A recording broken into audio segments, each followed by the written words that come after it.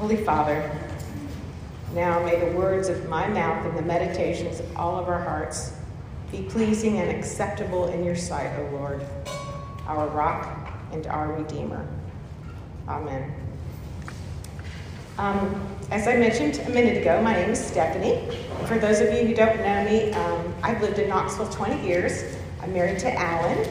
We have 3 adult children, Lucy, Ruth, and Nathan.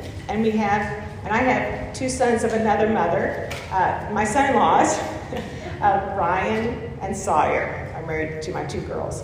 I can honestly say that being a parent has been and continues to be probably the most major means of sanctification in my life.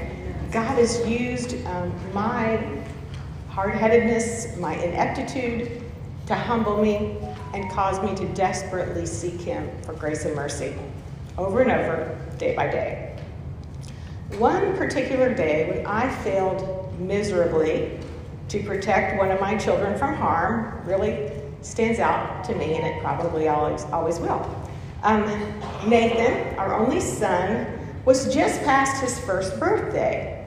You know, we had 2 girls before he came along, but y'all know, boys are really different. He was really fast on his feet and into everything.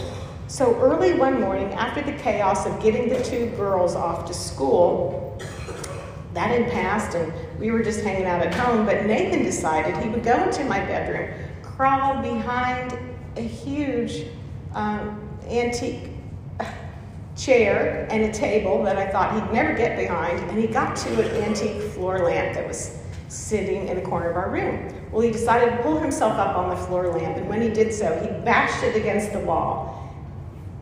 Shards of glass shattered everywhere in our room, and one came back and hit him right in the head above his orbital lobe on his left eye. It was a bloody mess. My bedroom in that corner looked like a slasher movie for months, but Alan had the presence of mind to grab Nathan, to pull a shard of glass out of his head before we put compression on the wound and held it with a towel. So we got in the car. I drove, bad idea, but we sped to the nearest ER. Me behind the wheel, I was in near hysterics, and Alan was just holding Nathan on his lap with a towel mashed against his head. Well, we had called ahead to get the best plastic surgeon we knew in our Florida town to meet us at the ER. So he was there when we got there, and the doctor escorted Nathan and Alan off into an operating room, and the nurse took one look at me, and she laid me on a gurney in the hallway. She's like, honey, you just stay here. So that's what I did. But in the operating room, the doctor was really frustrated to discover that there was no papoose restraint in the room.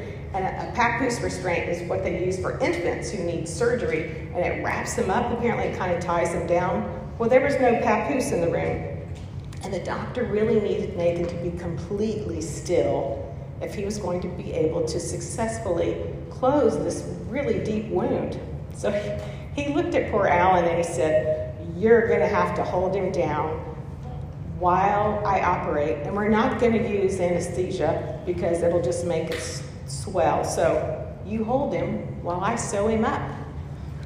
Well, that's just what Alan did. He laid his chest across Nathan's whole body.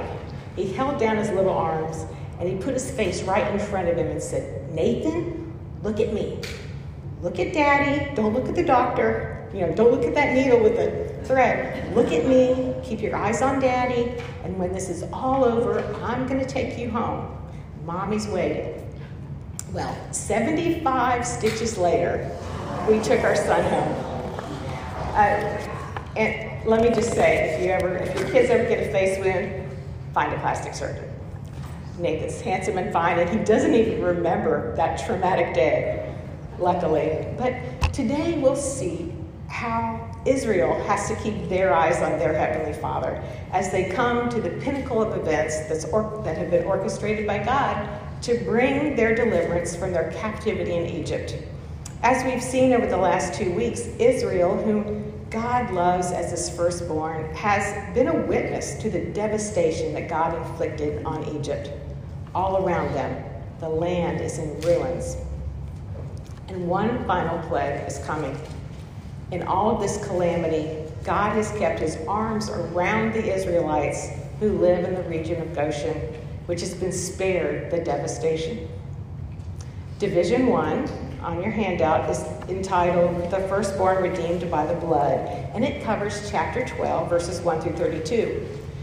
Remember, if you were with us last year in the study of Genesis, we were introduced to the concept of sacrificial systems connected with the blood of animals. From the moment that God himself clothed Adam and Eve with animal skins after the fall in the Garden of Eden, the shedding of blood was associated with atonement because of mankind's sin of rebellion against God. Now, in the history of the fledgling nation of Israel, the blood of a lamb will once again prove crucial, although it's going to be applied in a new way.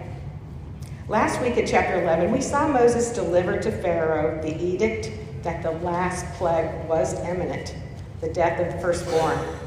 The Egyptian god Ra, who that culture believed was the creator of the whole universe and all mortal and human life, he was about to have his impotence revealed by God and the God of the one true Israel. Israel's Yahweh is going to show the depths of his mighty power while also demonstrating a father's heart for his own children. Starting with verse 1 through 20, we see the Lord give instructions to Moses and Aaron about preparing for this very first Passover. On the 10th day of the first month of Abib on Israel's calendar, an unblemished lamb was to be chosen from the flocks, one for each household. Remember, at this point, only Israel has any living flocks and animals left. There was a precise equivalent substitution between the number of people in the household and the lamb that was required.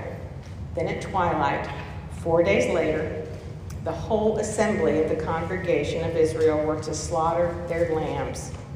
The lamb's blood was to be applied per some very specific instructions that we'll see in a minute.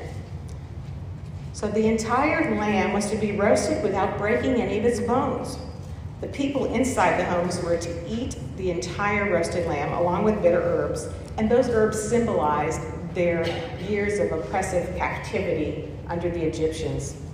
Now, any leftovers were to be burned, and Israel was instructed to observe this feast fully dressed, with their staffs in hand, poised to make a hasty departure.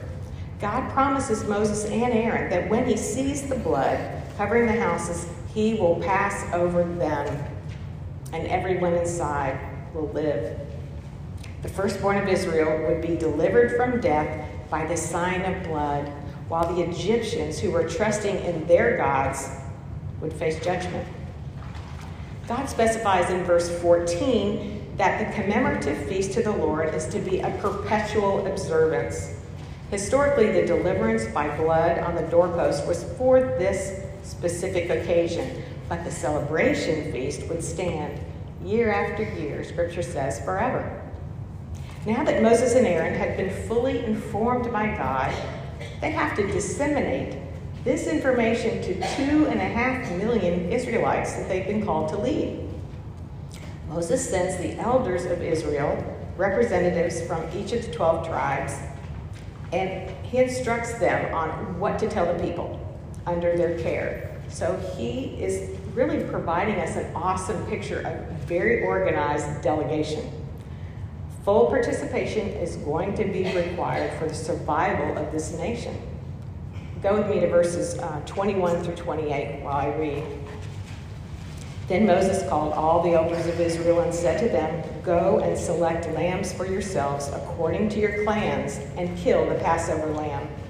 Take a bunch of hyssop and dip it in the blood that is in the basin, and touch the lintel and the 2 doorposts with the blood that is in the basin. None of you shall go out of the door of his houses until morning.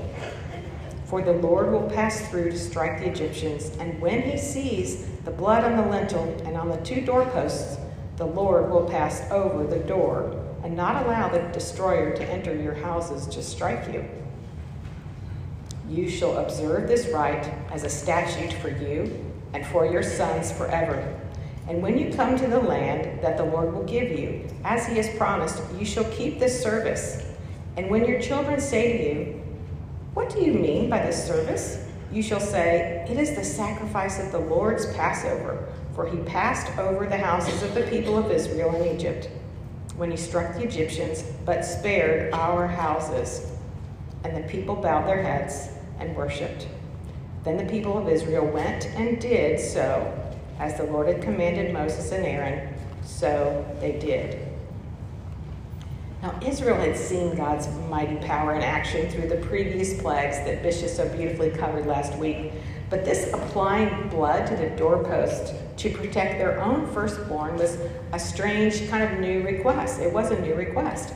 As they remained in their homes that dark night and waited for Yahweh to pass over, they had to be deeply concerned if they were thinking about it at all. You know, God was holy, and the coming judgment would be severe. In their heart of hearts, they had to acknowledge that they were far from guiltless people. What they didn't yet understand is that the Father wasn't going to pass over them because they were guiltless, but only because they were under the blood of the spotless Lamb. In verse 29, midnight arrives. Wails must have spread throughout Egypt as the death of the firstborn is executed equitably from the palace to the prison. Verse 30 tells us there was not a house where someone was not dead.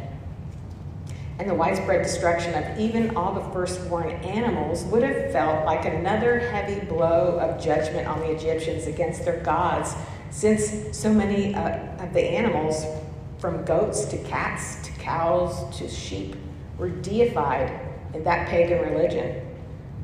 Pharaoh summoned Moses and Aaron that very night, and he demanded that they take the people of Israel away in haste immediately. And Pharaoh is so humiliated, I think, at this point by the power of Moses that he even pitifully asked Moses to bless him before he leaves. Israel's God has declared in the sight of Pharaoh and all of Egypt that his rightful throne of kingship will never be shared by another. In his holiness, he alone is mighty and worthy to exact judgment on all of mankind.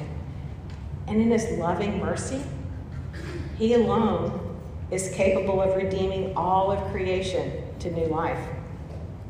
The redemption experienced by Israel on that first Passover was a foreshadowing of the grace that would be offered by Christ at his death on the cross.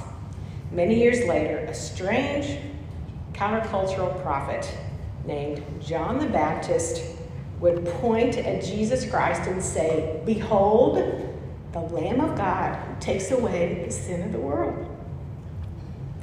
So let's look at the portraits of Jesus here in the Passover story. The Paschal lamb, the lamb was to be kept whole, without any of its bones broken.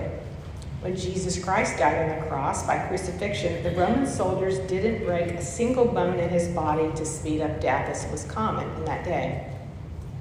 Every Egyptian household was responsible for sacrificing a lamb for their redemption.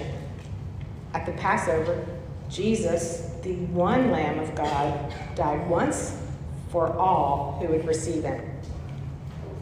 Israel's Passover lambs had to be spotless, without blemish. We know Jesus Christ was a perfect lamb, without blemish or spot.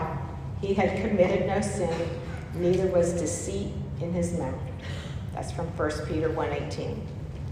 Jesus shared the Passover meal, the Last Supper, with his disciples, and his death on the cross occurred on that same Passover. You can read about that in John 13. God instructed all of Israel to sacrifice their Paschal lambs at twilight. Jesus hung on the cross from the sixth hour to the ninth hour as darkness settled over the land. That's from Luke 23. As they ate the Passover meal in haste, the Israelites were instructed to eat the whole lamb as nourishment. They were about to go on a long journey. Jesus Christ proclaimed himself to be the bread of life, promising that whoever comes to me shall not hunger, and whoever believes in me shall never thirst. That's from John 6. You know, the Apostle Paul would address the shared fallen nature of us all when he wrote to the Jews and Gentiles in the Roman church, for all have sinned and fall short of the glory of God and are justified by his grace as a gift through the redemption that is in Christ Jesus, whom God put forward as a propitiation.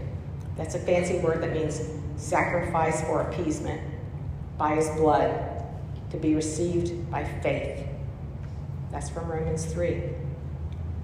I like the way one commentator put it.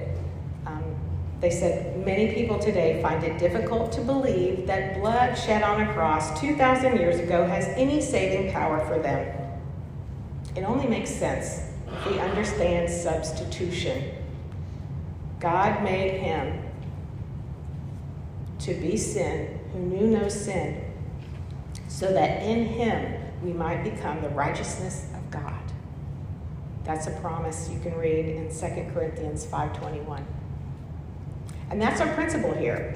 There is no other means of redemption from judgment and death than through the applied sacrificial blood of Jesus Christ, God's only Son, our spotless Lamb. So what's the application here for us? Well, the visible evidence that the Israelites were trusting God to save them appeared as blood on their doorposts and lintels. So how are you and I demonstrating, both visibly and invisibly, our trust in his grace? Are there places in our lives where we might be stubbornly refusing to take refuge in the substitute that the Father has already provided for us in Christ? You know, as hard as I try, I can't muster up my own righteousness. Like one of my favorite old hymns says, what can wash away our sins? Nothing but the blood of Jesus. Division 2, deliverance out of the night to freedom, looks at Exodus 12:33-50. So Israel has been redeemed from death because of the applied blood from the lambs that was substituted for each household. So now, as they keep their eyes on the Father, he's going to deliver them out of their state of captivity to eventual freedom, to new life. And his eyes were on them too. I love verse 42 because it says, it was a night of watching by the Lord to bring them out of the land of Egypt. So put yourselves in the sandals of the Israelites that night. They've heard from their elders that Pharaoh has finally relented. He is going to let them go. They prayed and waited for this day for years. All 2.5 million of them. They can take their entire families, the flocks that have survived, and even the things that were given to them by the Egyptians. And they can follow Moses now, arranged by tribe and clan. You can imagine their hesitancy and fear, though. Was the wealthy, power-hungry king of Egypt really going to let them just walk away? He had expanded his empire on the backs of this enslaved people. Is he truly going to let them go without a fight? God ensured that they made a hasty departure without really gathering too many provisions besides those livestock and the unleavened dough that they took with them on the cloaks of their back, and those items that all the Egyptians had already given them. Whatever they asked for, it was handed over. And it included extra clothing, silver, and gold. The Egyptians knew that the plagues they had just suffered through had been sent by this God of the Israelites, and they wanted them gone. Never has such a large captive people group left a country without lifting a finger. They didn't have to fight to acquire their plunder. They simply gathered up what God had told them to, and they began their march. This scene was the fulfillment of what God had promised Abraham back in Genesis 15:14 when he foretold the end of their days in Egypt. God said, "I will bring judgment on the nation that they serve, and they shall come out with great possessions." It was their very deserved back pay for wages that they never received. The masses stopped in Sukkoth.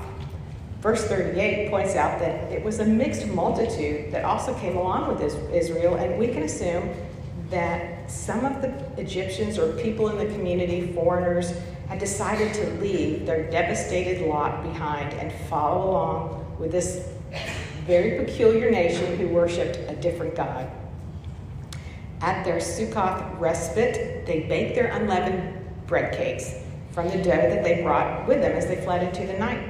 And here the Lord gives Moses and Aaron further direction about the institution of Passover. You could say that the family of Israel was establishing some new family traditions for their faith to grow and to be handed down to future generations, and always for God's glory to be proclaimed. The covenant promises that God made to Abraham are unfolding here.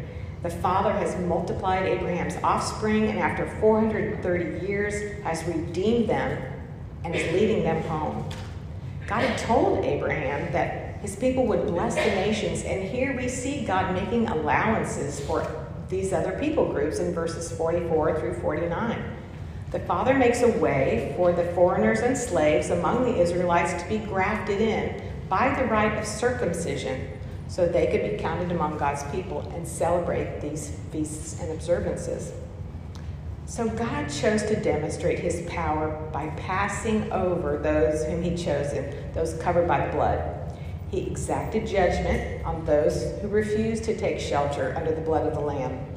Without the Passover, Israel's freedom would not have been secured. Without redemption, there can be no deliverance to new life. Israel's redemption from death and deliverance to freedom and eventually to the promised land was a kind of dress rehearsal, if you think about it. One day, Jesus Christ, the Lamb of God, who's been raised from the dead and is seated at God's right hand this very minute, will come back for you and me to deliver us home and usher in his kingdom on earth. And on that day, we will celebrate with him at a great wedding feast. Our principle of application here: Christ's sacrifice brings new life, and our position in him delivers us to freedom and adoption as his children. So if you belong to Jesus, you've been delivered from captivity and transferred to the kingdom of the Son. Are you and I living in that reality of freedom? Freedom from fear and death? Or are we still being confined by our old nature of slavery to sin, slavery to self-righteousness? We've been redeemed by Jesus Christ. We are forgiven and free to follow him. Well, Division 3, commanded to remember, covers chapters 13, 1 through 16. Look at verse 3. Then Moses said to the people, "Remember this day in which you came out of Egypt, out of the house of slavery, for by a strong hand the Lord brought you out from this place." The Feast of Unleavened Bread would be established as a remembrance of how the Lord set Israel as his chosen nation and secured for them, his firstborn, an inheritance in the land of Canaan. God instructed Moses that from the 15th day until the 21st, the Feast of the Unleavened Bread should be observed as part of the whole Passover celebration. It commemorated Israel's being set apart, as yeast is set apart from bread dough. And yeast, we know, changes the properties of bread dough. So Israel was to remain set apart from the other nations. Being set apart is what we call, in Christian circles, sanctification. It's the process of growing in holiness through God's grace. So as they moved out on their journey, Israel's sanctification would be a major point of instruction for them, particularly as they received the law from Moses at Mount Sinai. Yahweh was calling Israel to remain set apart from other nations and follow him in a path of holiness. The yeast that had been separated and cleaned out for the baking of bread was meant to represent the removal of our old sin nature, the desires of the flesh that hold us apart from God. For those of us who follow Jesus Christ, the Feast of Unleavened Bread points toward the believer's walk, our walk of holiness in God's grace. In 1 Corinthians 5, 7 through 8, the Apostle Paul wrote to the church at Corinth, "Cleanse out the old leaven that you may be made a new lump, and you really are unleavened. For Christ our Passover lamb has been sacrificed. Let us therefore celebrate the festival not with the old leaven, the leaven of malice and evil, but with the unleavened bread of sincerity and truth." In verse 11 of chapter 13, Moses also refers to what will be known as the observance of the first fruits once Israel is established in Canaan. Every firstborn male animal would be sacrificed to God as a memorial of their deliverance out of Egypt, and every firstborn son would be redeemed at a cost in shekels. This observance, again, is a foreshadowing of the fact that one day Jesus Christ would become the firstborn of the dead when he was raised from death and ascended into heaven. We too will be raised with him if we belong to him. It's another picture of how our redemption under his blood delivers us into his kingdom. It's a free yet extremely costly gift. The point of verses 9 and 16, which mention putting God's statutes as a mark on your hand or between your eyes or as frontlets on the forehead, would one day be taken way out of context by the Pharisees. But the point of it was that Israel was to keep God's precepts in view. I think King David gets it right when he said, "I have hidden your word in my heart that I might not sin against you," from Psalm 119. Our study of God's word here together, both personally and corporately, should stir gratitude in our hearts daily, moment by moment. You know, we're called to remember his goodness and live in that. In the New Testament, Luke 22 reveals the moment when Jesus gathered his closest disciples together in Jerusalem on the day of unleavened bread, when the Passover lamb was to be sacrificed. But in this case, there's no mention of a lamb being served on the table because the lamb was at the table. Jesus said to them, "I have earnestly desired to eat this Passover with you before I suffer." Then he took bread, and when he had given thanks, he broke it and gave it to them, saying, "This is my body, which is given for you. Do this in remembrance of me." And likewise the cup, after they had eaten. "This cup that is poured out for you is the new covenant in my blood." In the Christian tradition, we celebrate this meal, and we call it the Lord's Supper, or communion. And we end communion service by saying, "As often as you eat this bread and drink this cup, you proclaim the Lord's death until he comes." Scripture tells us that baptism is a sacrament observed once in our lives, but the Lord's Supper is to be celebrated regularly. It's a meal of remembrance for us. And we're to teach our children the meaning and the significance of it, just as Moses commanded the Israelites that they were to teach their own children of God's redemptive deliverance of their nation. The foundation of discipleship begins in our homes. It begins with you. So what's our principle here? Practicing gratefulness by remembering our deliverance from death to life brings God glory and bears witness to those we love. Are there ways that you and I have become forgetful of God's goodness, his presence, his provision of Jesus for us, for our salvation? How are we observing and remembering the traditions of faith that reveal God's plan of redemption in the presence of our children, our grandchildren, our friends, our neighbors? Now we move on to Division 4, guided by God into the wilderness. Look at verses 17 through 22 in chapter 13. So the Israelites left Egypt. They were expecting trouble because verse 18 says they left equipped for battle. You know, captivity was all they had known for over 400 years. They were not well-traveled people, but they knew enough to know that beyond the borders of Egypt, there were enemies who might seek to steal their livestock, these possessions that they took with them of gold and silver, and even maybe enslave them once again. God knew. He knew the fears of their hearts. And so, though it's not a direct, seemingly logical route, if you looked on the map, God chose a safe route for them, where they wouldn't lose their nerve by confronting the fierce armies of the Philistines. God plans to keep them separate from other nations as he refines them and leads them and instructs them. They don't know it yet, but it's going to take about 40 years.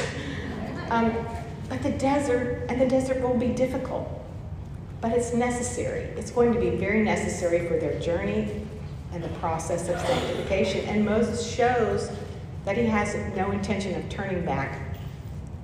It's a really interesting fact that he is so confident that they have left Egypt for good that Scripture mentions that he carries the bones of their patriarch Joseph with them in the Exodus. It's a fulfillment of the promise we learned about in Genesis chapter 50, that once in Canaan, Joseph's ancestors were sworn to bury him there as they claimed the promised land. Those bones were a sign and symbol that they were captives no more. And Moses is saying, we're not going back. Can you imagine the daunting task of leading 2.5 million people all in the same direction, all at the same time? I mean, sometimes it's hard to get your children through the grocery store together, right?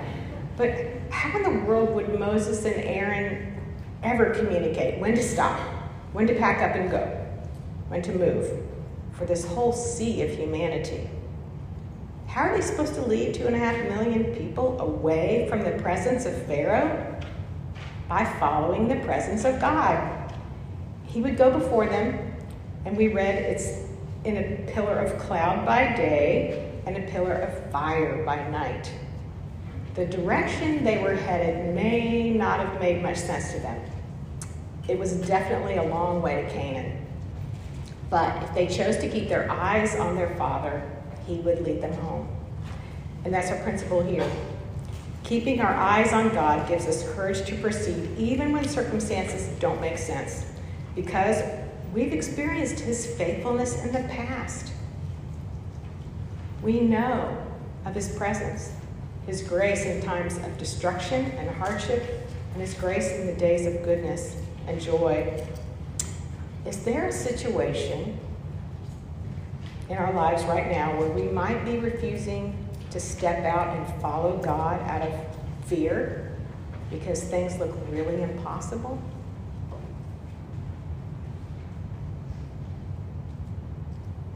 You know, it's been a full lesson today. I've thrown a lot at you, and we've looked at some very pivotal events.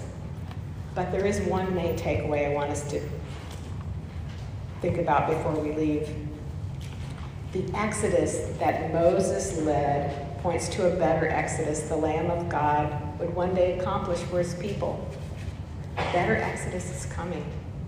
The Passover, the feasts, the celebrations that God instituted through Moses' leadership, the whole sacrificial system followed by Israel through the ages was all meant to point to the one perfect Lamb, Jesus Christ. The awaited Messiah, Jesus Christ, God's only Son, his shed blood would cover everyone who comes to him, bringing us from death and darkness to life, to light, to freedom. Have you turned your eyes toward him yet? He's waiting, and he wants to bring you home. Let me pray for us. Faithful Father, What a miraculous work of redemption you carried out for Israel and continue to carry out for us. We're in awe of your abundant grace and mercy. In your faithful love, you sent your only Son, Jesus, as a substitute for us to live a life we could never live and die in our place so that we could be raised to life with him. In Christ, death has been defeated. You have forgiven us as far as the east is from the west, and you look on us as righteous. The blood of the spotless Lamb has set us free from the captivity of sin, from the shame that once caused us to cower and hide from you. The Father who knows us best loves us most. Fill up our heads this morning. Lift up our heads with your truth so that we might keep our eyes on you, on the one who has promised to bind up our wounds, deliver us, and bring us home. It's in the merciful and mighty name of Jesus that we pray. Amen.